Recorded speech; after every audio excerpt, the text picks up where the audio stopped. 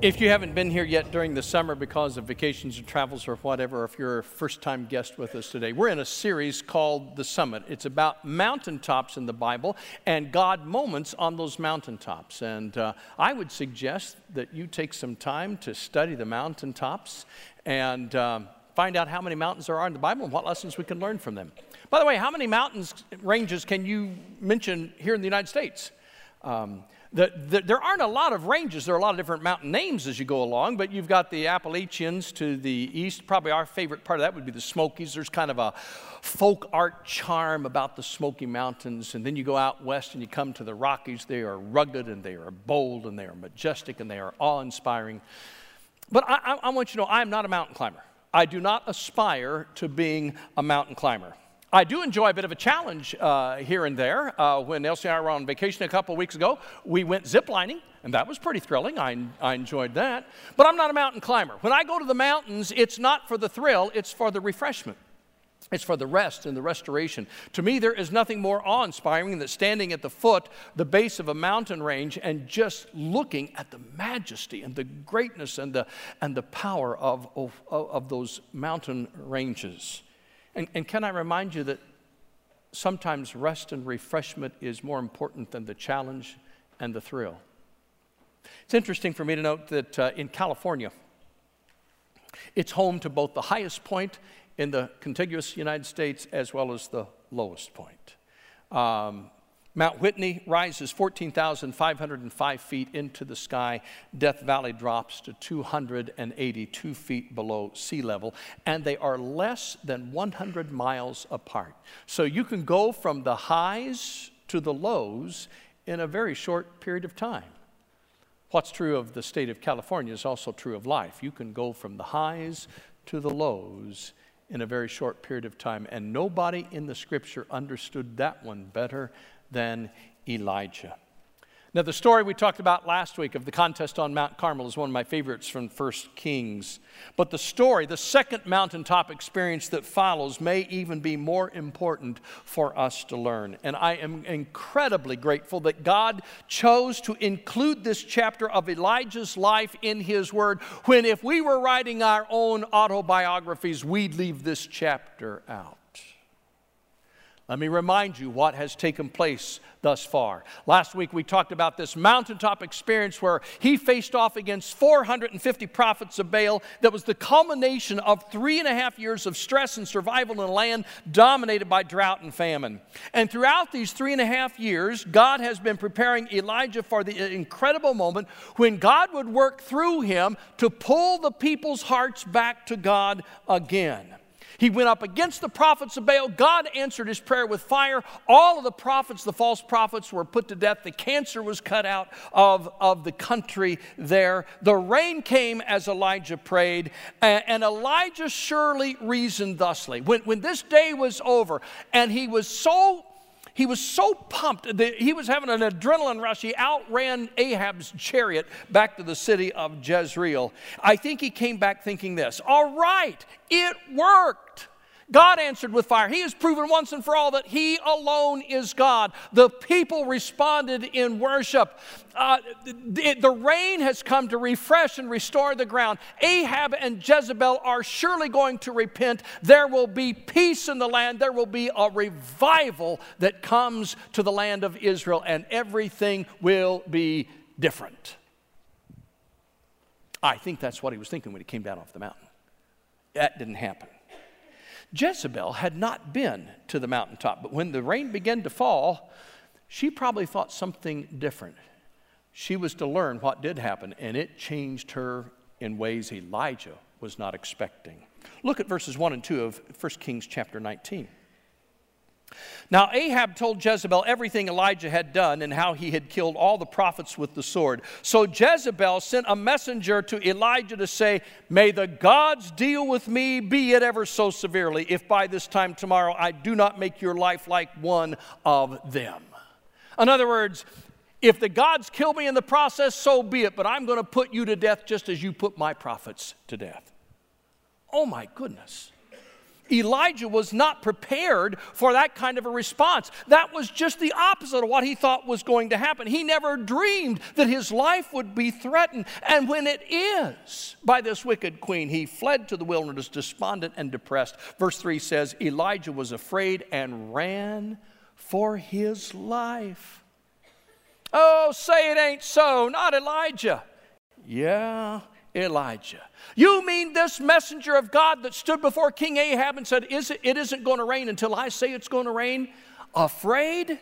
Yeah, that man. You mean the man that lived in the caves and was fed during part of this time by God via ravens dropping food for him? Terrified? Yeah, that same man. You mean the prophet who promised the widow in Zarephath that the bowl of flour would never go empty and the jar of oil would never go dry, and when the widow's son unexpectedly died, he raised her to life? That man terrified? Yeah, that man terrified. So much so that he ran for his life. Stood up against 450 angry prophets with knives. One wicked queen threatens him. And he's gone. He got as far away from his point of victory as he possibly could. Have you ever felt that way? So frightened, disheartened, discouraged, or despondent that you saw no other option but to run? Like a fog that creeps in and settles in the lowlands and the valleys, the haze of depression has obscured your vision and confused your direction? You run to get away, but the fog never lifts. All of us have been there, I think, at one time or another, to one depth or another, for one period of time or another. Some of you are there right now. Others will arrive in this vale of depressive tears soon enough. For some, the journey is brief and not particularly devastating. For others, the journey can last for what seems forever and leave you as limp as a rag. Some days in life you just don't want to deal with another problem. You don't want to see another person. You don't want to hear another complaint. You don't want to read any more bad news. There are days when I want to find an undiscovered cabin on the backside of an obscure mountain and just live there. Or I want to be the lighthouse keeper in a faraway lighthouse with a broken light. Do you understand what I'm saying? Have you ever been there? Have you felt like that? We all have periods like that. If you've never felt that way, if you've never had a day like that in your entire life, if you would make Pollyanna look like a pessimist, then you are free to leave right now. Because what happens with Elijah here, it just won't mean anything to you. But for the rest of us, this mountaintop is like an oasis in the desert. Let's talk a little bit about the descent, first of all. Elijah comes down off this marvelous victory summit on Mount Carmel. You know, depression's frequency and disruption of normal life are staggering. The World Health Organization named depression the second most common cause of disability worldwide after cardiovascular disease. The second. And it is expected to become the number one reason for disability within the next 10 years. Minirth and Meyer have written a classic book entitled Happiness is a Choice. In their book, they reveal the following statistics. The majority of people suffer from depression at one time or another. 1 in 20 is presently suffering from depression. Depression is the leading cause of suicide. Depression occurs 2 times more often in women than it does in men. It occurs 3 times more often in the higher socioeconomic groups than the lower. Depression occurs most often in the 4th or the 5th decade of life, although it may occur during any stressful period. Now, I want you to look at what we read in the text in chapter 19. In verse 3, it says, Elijah was afraid and ran for his life, and when he came to Beersheba in Judah, he left his servant there while he himself went a day's journey into the desert. Now, let me pause there for just a second. This is no small trip. It's 70 miles to Beersheba. Then he leaves his companion servant there, his student, and he goes off into the desert another day until he finds himself isolated in the wilderness. It says, he came to a broom tree, sat down under it, and prayed that he might die. I've had enough, Lord. In other words, this is it. I'm not doing this anymore. Take me out of here. I'm gone. I'm finished. Kaput. He said, take my life. I'm no better than my ancestors. God never asked him to be better than his ancestors. Then he lay down under the tree and he fell asleep. All at once, an angel touched him and said, get up and eat. Now, it's obvious when you read this that Elijah is dealing with depression. But what in the world causes a man of this stature and faith to give up in defeat? Well, first of all, he was a mere human being. Really? I thought Bible characters and Bible heroes had an extra measure of oomph and spirituality, that they weren't like us. No. The book of James, chapter 5, verse 17 says, Elijah was a man just like us.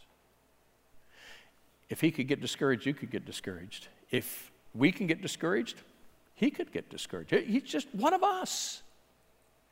And that makes this so much more powerful. Let me tell you what was wrong with Elijah. He was physically exhausted, first of all. He was just completely worn out. He'd been a fugitive on the run, hiding for over 3 years.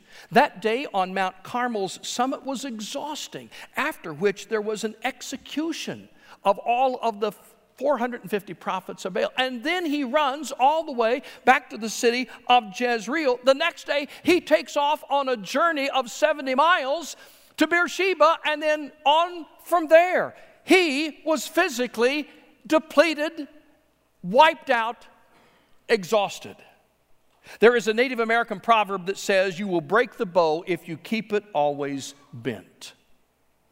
Just because you're a Christian doesn't mean you can ignore God's natural laws or somehow you are exempt from fatigue when you are physically exhausted. Some people think, well, I'm doing a good thing. I'm trying to live for God. I shouldn't be tired. Why not? You're a human being. You push the laws that God created from the beginning of time, you're going to reap the end result. And when you are physically exhausted, you are far more vulnerable to despair. Even Jesus got away to rest. Jesus would get away from the crowds, go up in the hills, and rest and pray. Second of all, he was emotionally exhausted. Hey, you know one of the problems of mountaintop experience is that you've only got one place to go, or only one direction to go from there, which is down. When you have a mountaintop moment, you can't stay on the mountaintop. You got to go somewhere. Well, from the mountaintop, there's only one way, and that is down. Studies have been done that prove that after you have reached a goal that you've worked for a long time, or maybe you've been dreaming about the vacation of a lifetime that you're going to take when you retire or whatever, and you plan for years for that. When the vacation is over, there is a letdown to it. A mother prepares 9 months for the birth of a child and goes through all kinds of physiological as well as emotional and mental changes in that, and oftentimes suffers from postpartum depression. You go through the Christmas holidays. Some people put so much time and energy in it that the day after Christmas is just a big letdown. I only know of one day in the week that has the color blue associated with it. Blue Mondays. Why Blue Mondays? Because the weekend's over. I got to wait another whole week. I'm back to work. There's something about when you reach for something, you strive for something, you plan for something, you achieve something, that there is a natural letdown. Every person has a limited supply of emotional energy. It needs to be replenished on a regular basis. Watch for the signs. When you see yourself getting crispy around the edges, you better make some changes before you reach burnout. And while I understand why Elijah wanted to be alone, too much aloneness when you're depressed is not good, which is why God gave us the kingdom, the church, the body of Christ. And when you feel least like coming, you need to be here the most. Because you may be saying, I don't want to be around people today. I don't want to go to all those happy people, all that singing. You get yourself here. Because you need it.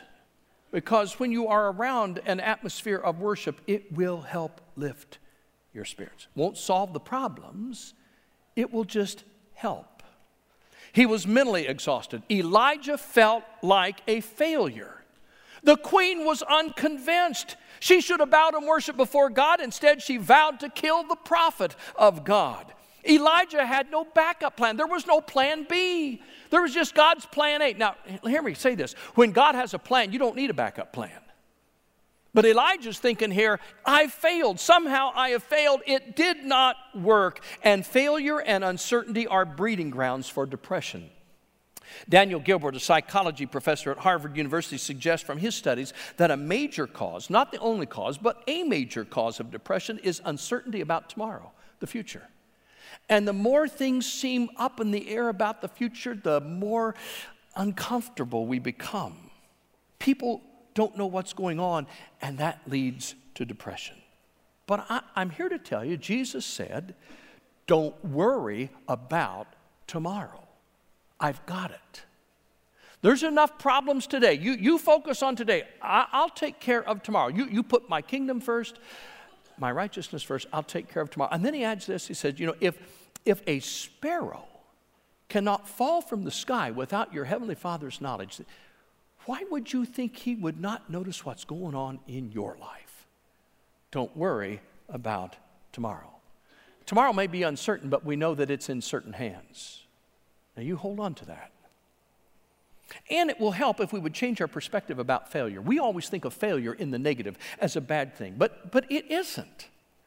Thomas Edison filed an impressive 1,093 patents with the U.S. Patent Office. But behind those 1,093 patents were thousands of failures in the process of developing these things. For instance, when he and his staff were developing the incandescent light bulb, and he didn't invent the light bulb, it's just that nobody had been able to make it work. They knew the principles, and Edison went to work. At one point, he and his staff tested over 6,000 vegetation forms for filaments in the light bulb, over 6,000 without success. That doesn't count the metals and all the other things that they tested. But Edison was never daunted by failure. He always saw failure as a path to success. Near the end of his career, a former worker, Alfred Tate, penned the following in a letter to his former boss, Edison. And this is what he wrote. He said, "Above all, you taught me not to be afraid of failure, that scars are sometimes as honorable as medals." Wow. What a great way to look at failure in our life. That sometimes the scars of our life are as honorable as the medals of victory. And may I suggest to you that God is as much at work and sometimes maybe even more in the failures of your life than the successes of your life. And can I remind you of this morning too, that when we are emotionally and mentally depleted, it may require some medication to help restore you. Your mind, your emotions, and your body are all integrally connected. And sometimes when changes happen in our life that change chemical balances in our body, the best thing you can do is go to your doctor and let your physician professionally recommend some kind of medication to help you through that time. Sometimes we need help getting past these moments so that we can heal. And you say, oh, no, I don't want to do that. That's not spiritual. Where'd you read that? I don't find any place where it says that's not spiritual. Well, I should be able to handle this on my own. Who says?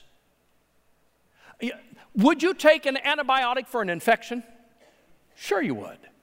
Then if the doctor says, this will help you, then take it under his or her direction.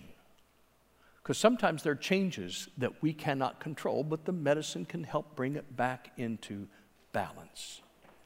Fourthly, he was spiritually exhausted. Look at verse 10. When he was asked, what are you doing here, Elijah? He replied, I have been very zealous for the Lord God Almighty. The Israelites have rejected your covenant, broken down your altars, and put your prophets to death with the sword. I am the only one left. And now they're trying to kill me too. Did you ever play the role of the martyr? That's what Elijah is doing. Oh, God, I'm the only one you've got left. And he says it as if God would be in a heap of trouble without him. Have you ever acted that way? God, you're really lucky to have me. I'm here to tell you, God won't be in a heap of trouble without you, but you'll be in a heap of trouble without God. And what Elijah is doing here is he's feeling sorry for himself. He's playing the role of the martyr, and it has contributed to his spiritual exhaustion and depression.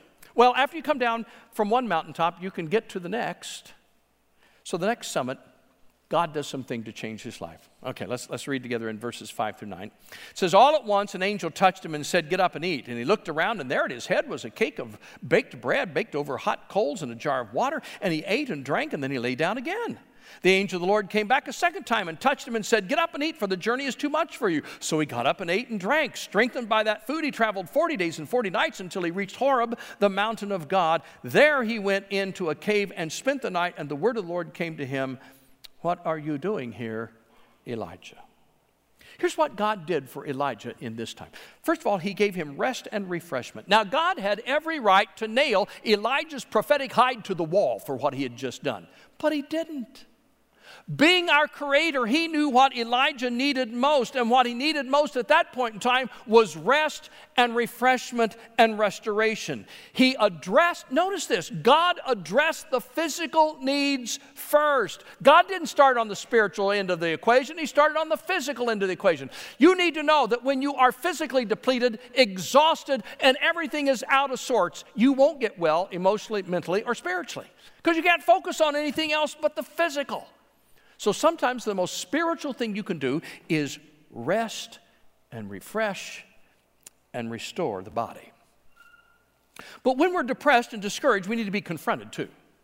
I mean, you need to ask the tough questions, which God did.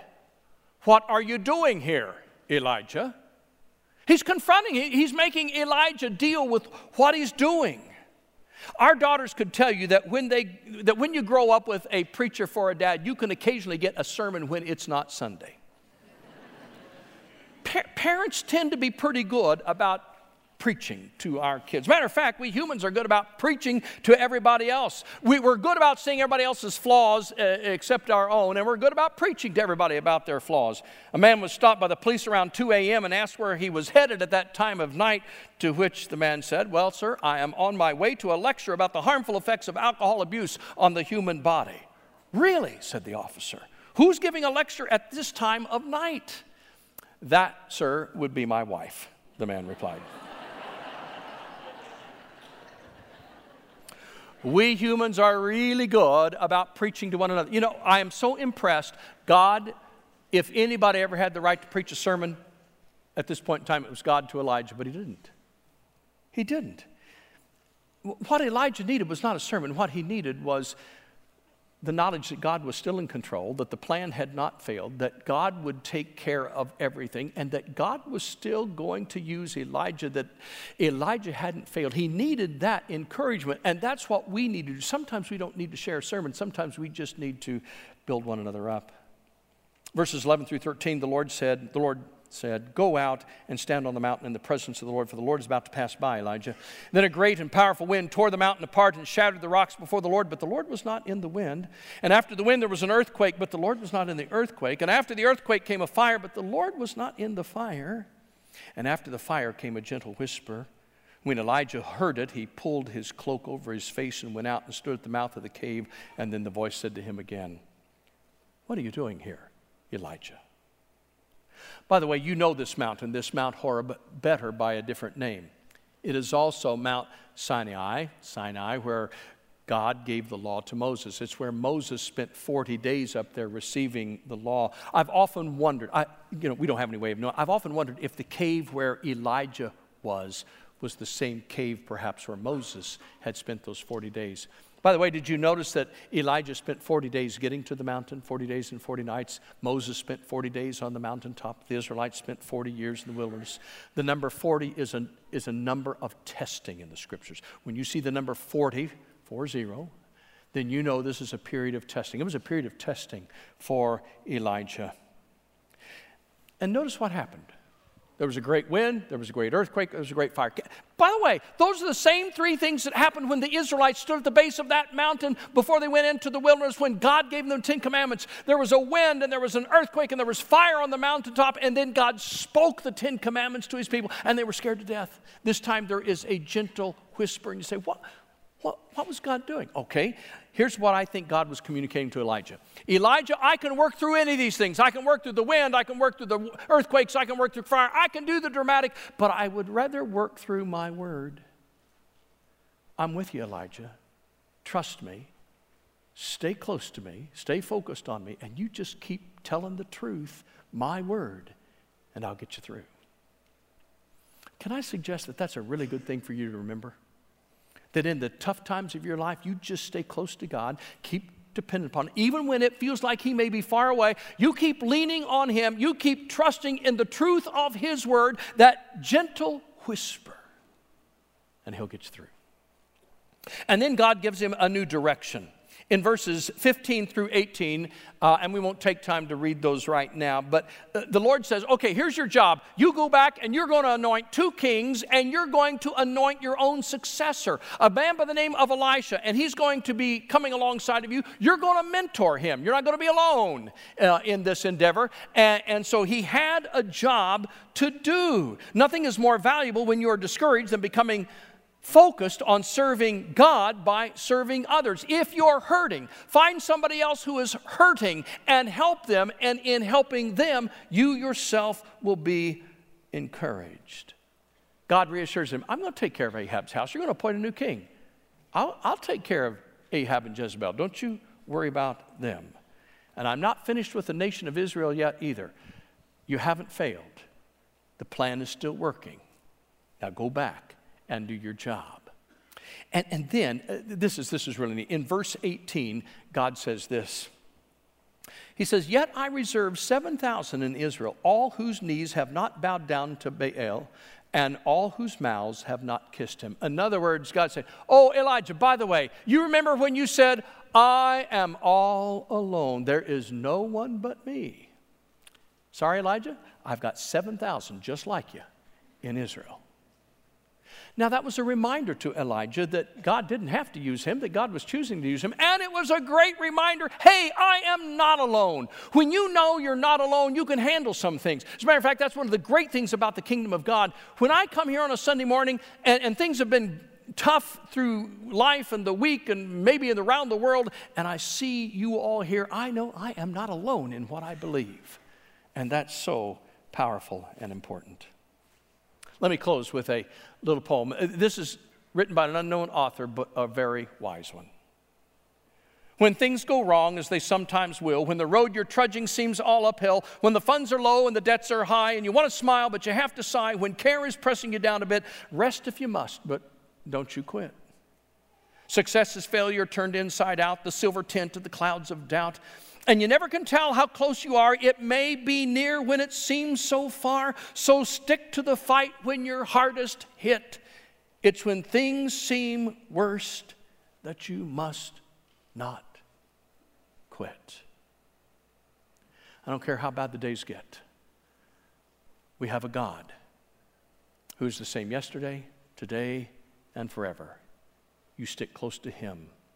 Let his son, Jesus Christ, guide your life. He's got tomorrow covered. You just live today in the fullness of his truth, in his word. And don't you ever throw in the towel. Don't you ever give up. Don't you ever quit. And the only one that can help you do that is Jesus Christ.